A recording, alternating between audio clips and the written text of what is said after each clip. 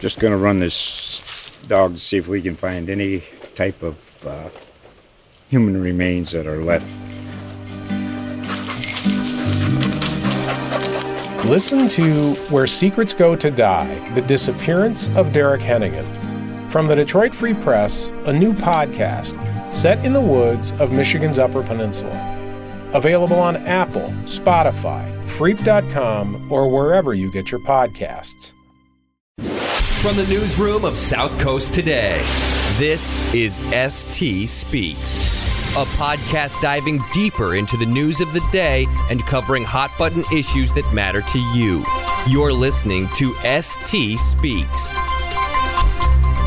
Welcome back to the Courtside with Curt podcast. I'm Digital Editor Brendan Kurie, alongside longtime Standard Times Courts and Cops reporter Curt Brown. Thanks for being here, Curt. Thanks for having me, Brendan. All right, so today we got a little bit of a wrinkle on our normal Courtside with Curt. Normally we kind of identify an interesting or unique court case and kind of break it down and try to give you guys a little bit of the background and insight from Curt's many years of reporting and his expertise. Today we're talking about a story that is actually going to be running in the Sunday Standard Times, although when you're listening to this, that probably means the story's out. And it's looking at a real hot-button topic in New Bedford recently, and I'm sure in many other areas too, and that is bail. And what is proper bail? Are we allowing violent criminals to go back out on the street and reoffend and terrorize the community while they're supposed to be out on bail? Or, and the flip side of that, are we holding people in jail who don't need to be there? Are we paying for them? Is there, all those costs involved? And, are we taking away people's freedoms when they're innocent until proven guilty? So we just kind of want to dive into Curt, talk to a lot of people. Did some extensive interviews with everyone from Mayor Mitchell to Police Chief Cordero to people on the other side of this, victims advocates, criminal advocates. I guess that's probably what they refer to themselves as. I'm sure they don't call themselves criminal advocates, but, advocates for those without necessarily the means to reach bail all the time. And so what were some of your initial takeaways from talking to these different people about kind of where the crux of this issue falls?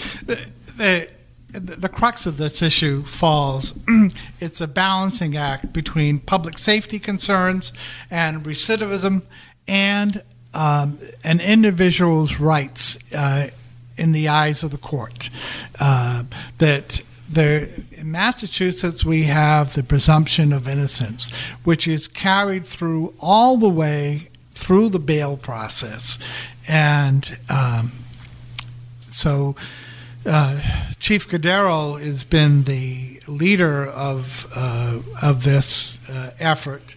He's brought the conversation to everyone's attention. He started it back in February, and it's continued and continued.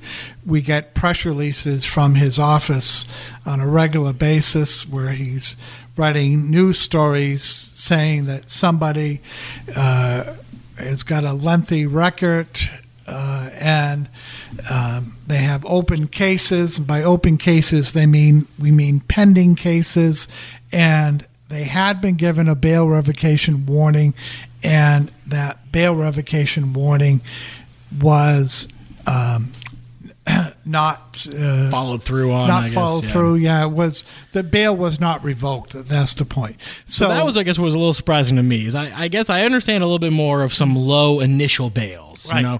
If you get arrested, you don't have any cases currently going on. You're not out on bail already. I can understand a low bail because, as you noted in the story, bail is supposed to be solely for the purpose of ensuring that somebody shows up in court. That is correct. So it's just putting enough money there that they are committed to showing up in court because they don't want to lose the money. And that is the only purpose of bail. Yeah, so it's not supposed to be punitive. The bail itself is not supposed to be a punishment. That is correct. So I get that, you go in, you're a first-time offender, even if you're not a first-time offender, but you have nothing currently in the system, working through the system, and you get low bail. But what surprised me was so many of the second, so you're arrested while you're out on bail, and you still get a low bail.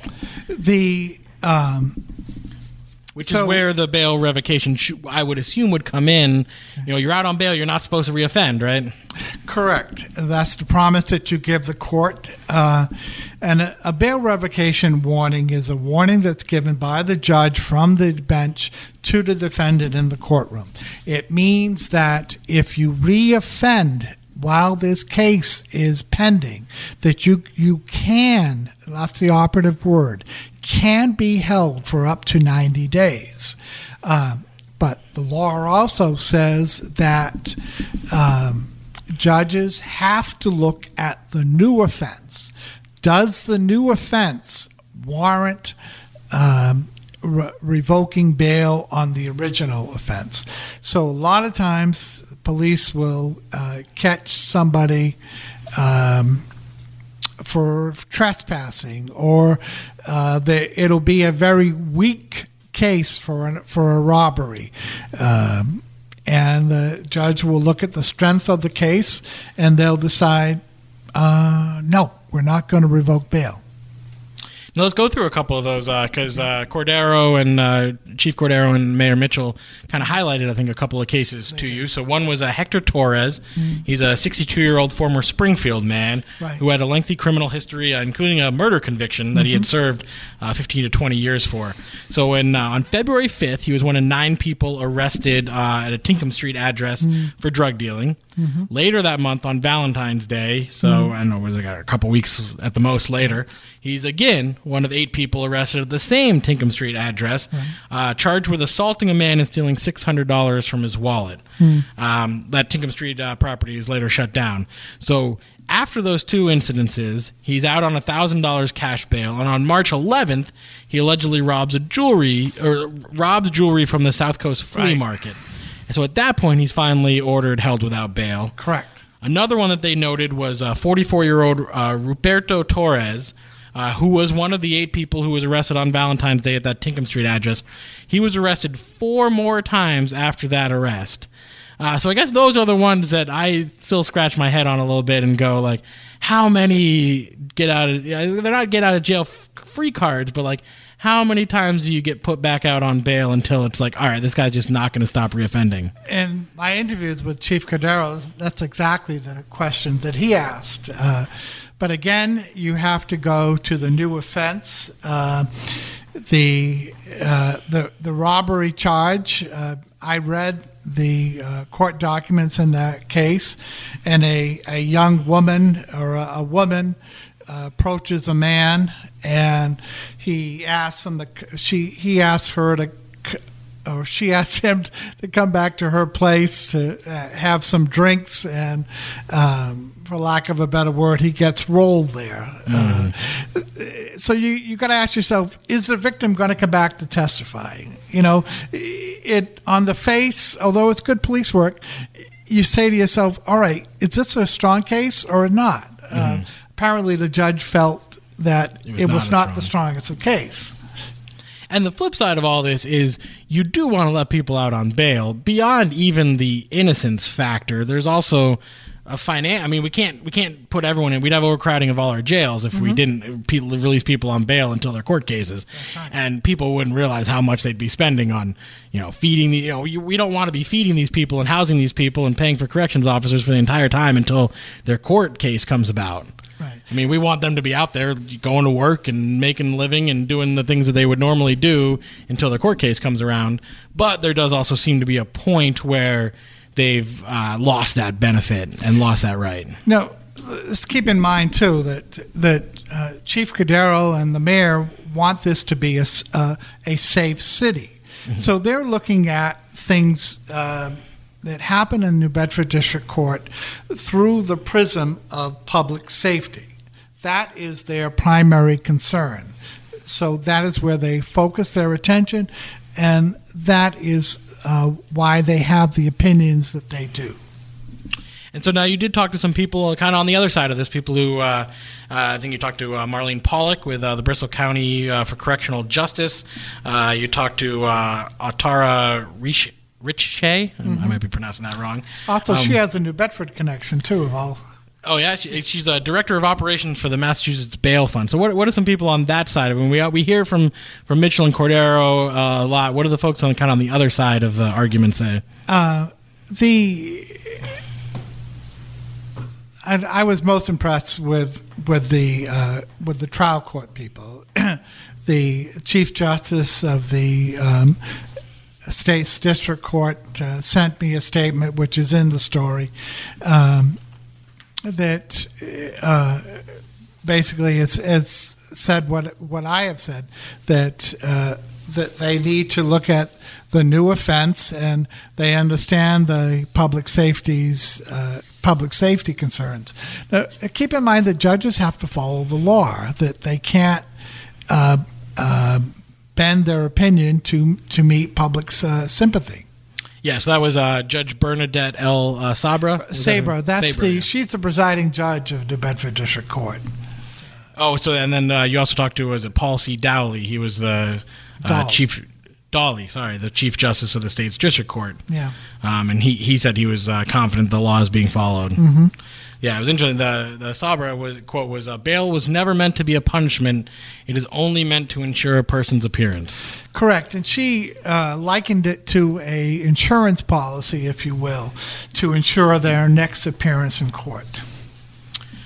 So what? Anything as you were reporting the story that kind of surprised you, or you kind of went, I didn't know that, or I didn't realize that? Not that I did not know about, but there's a state Supreme Judicial Court decision that was reached in August of last year, the Brannigan decision, even though that's the way it's generally pronounced, Brannigan, even though the spelling on the defendant's name is Brangan, Brangan, and I spell it to you in case you want to look it up and read the decision yourself. But let me back up for a minute. In the opinion of a lot of people that I've talked to, that the court has swung, like our national policy, swinging one way and then swinging back another way, that the court is going through a transition in one direction. The Brannigan decision reaffirms that the only purpose of bail is to ensure a person's next appearance in court. It also says that bail must be both fair and reasonable. Now, here is the new wrinkle in it, the new change, that it requires that judges and the probation department review the individual's finances, whether they own a home, whether they have a car, within the limited amount of time that the court has in the course of a day, to make sure that the bail is both fair and reasonable. Now, this seems like a lot of work for the judges. It's an awful lot of work for the court staff too. The court staff, yeah. It's like if you push down in one area, it's going to pop up in another. It's a pop-a-mole. So what is happening is that a lot of prosecutors throughout the state are not taking any chances, and if the charge is eligible for the dangerousness hearing, for the dangerousness law, they are pursuing dangerousness hearings. So that's one thing you note in this story, that the amount of dangerousness hearings is on the rise. It's one of the repercussions of this is that, in order to get around the low bails, they're trying to have these dangerousness hearings so that they're held without bail because of danger to the public. That's correct. After I finished the story, I spoke to Judge Saber, and she had mentioned to me, I just mentioned the word dangerousness hearings, and she said to me, "Tell me about it." The court was open until after 7 o'clock hearing dangerousness hearings. Now, the court is supposed to close at 4:30 in the afternoon. There's some overtime going around over there, but that shows kind of how the prosecutors are reacting to this, and kind of everyone's trying to figure out how they want to approach these bail hearings now. That's right. And now the SJC's decision, again from August of last year, has now been what they call codified, or has become state law through the Criminal Justice Reform Bill. So it is the law of the state. There's no ambiguity here. Mm-hmm. So what going forward? I mean, what can happen? What should happen? Where do they go from here? So after you please read these two stories. Yes, they'll be coming out in the Sunday Standard Times and Mondays. That is correct. Yeah, and stay with them.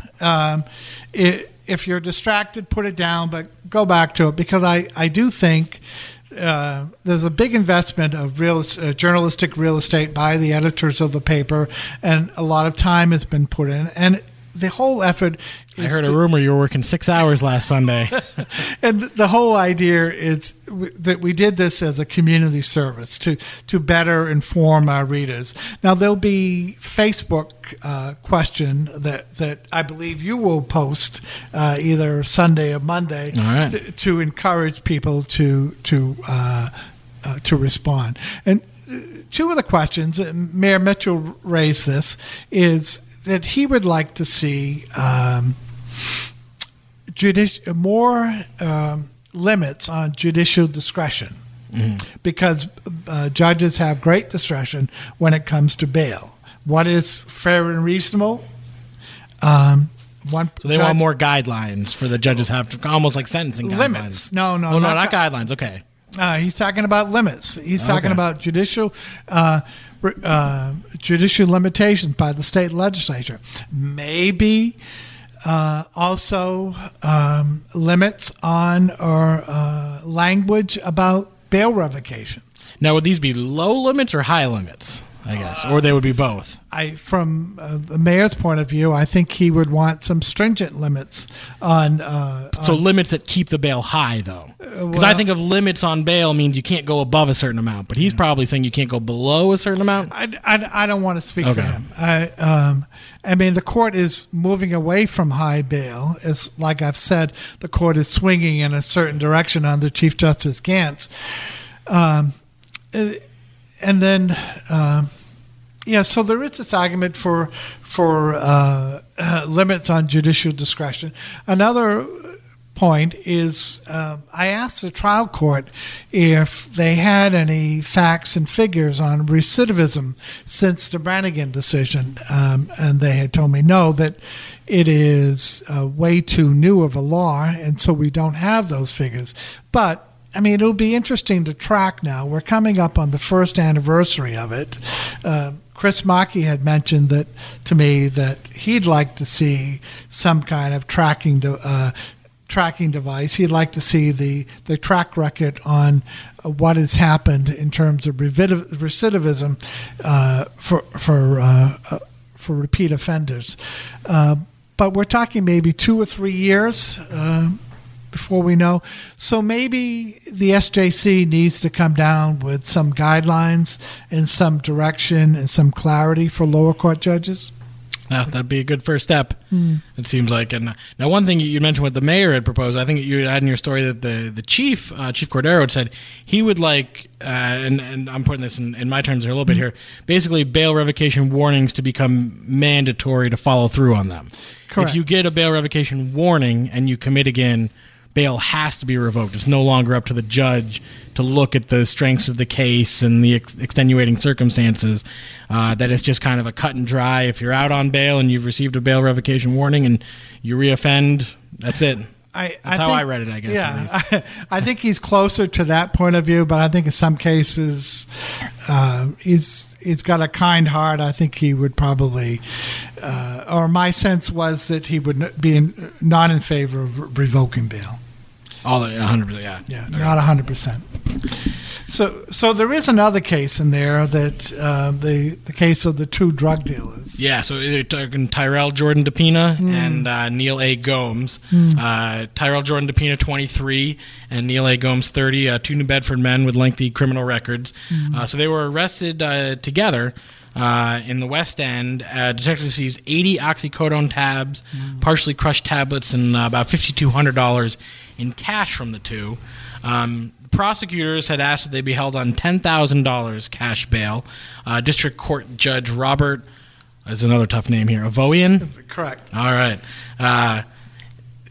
Ended up, bail was set at $500 cash on DePina, and Gomes was released on personal recognizance with a bail warning. Yeah. They had ongoing cases, right, in Superior Court, including drug, firearm, and robbery offenses. So that was one that Cordero and Mitchell were both upset about. That one mystifies me. How the bail was set so low on that one? Correct. Yeah, especially since they fled. Now, I don't know if which would lead you to think they're not always going to show up to a court appearance if they're fleeing from cops. That's So, in the court complaints, the New Bedford Police Department had got a tremendous narcotics unit, the OCIB, Organized Crime Intelligence Bureau. So they happened to see this car with two people in it that they know. They know that they have a history of firearms. They pulled them over, and then the two people took off. It's during the west end of the city. It's narrow streets. They chased him, and they finally pulled him over. I did not understand the bail decisions, all the decisions regarding bail in this case. And this is the case that I wondered whether or not the Brannigan decision has really played a part. Yeah, another one that I think Cordero and Mitchell both mentioned is the case everyone knows of is Sean Gannon, the K-9 officer from Yarmouth, who was allegedly killed by Thomas Latanowicz, a guy who had 121 prior criminal charges, and I believe was out on bail at the time. They were actually looking for him because he was wanted at the time. That is correct. Now, we reached out to his mother, and she and her husband Patrick gave us a statement, and they are in favor of limits on judicial discretion to create parity in bail decisions, and that is the exact statement from Patrick and Denise Gannon was, "We support mandatory and standardized guidelines for bail and sentences similar crimes to create parity among judicial decisions." Right. So, yeah, anything else that you want to talk about here while we're... No, I think the point that the reason why everybody here at the paper has worked on this story is as a public service, that we want to educate, inform, and to create awareness and to give you more information than just making a knee-jerk reaction. And sometimes, a knee-jerk reaction is the right thing, is fine.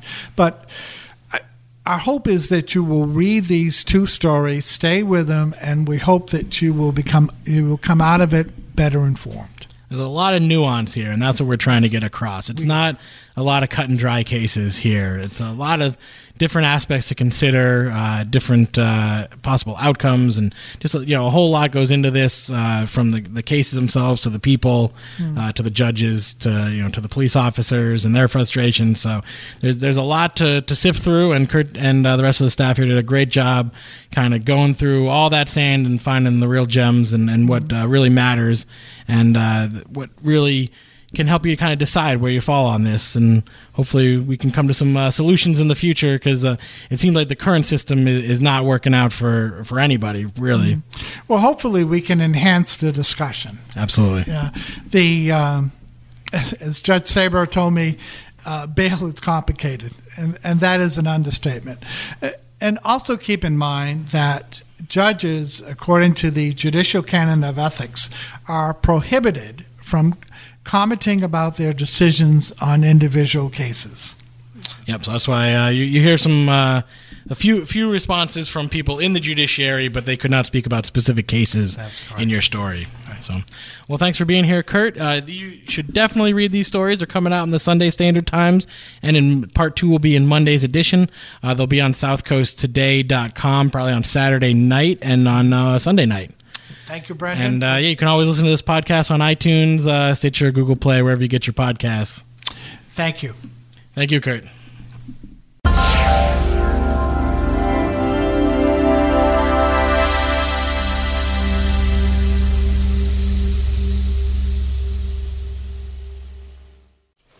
Just going to run this dog to see if we can find any type of human remains that are left. Listen to Where Secrets Go to Die, The Disappearance of Derek Hennigan. From the Detroit Free Press, a new podcast set in the woods of Michigan's Upper Peninsula. Available on Apple, Spotify, Freep.com, or wherever you get your podcasts.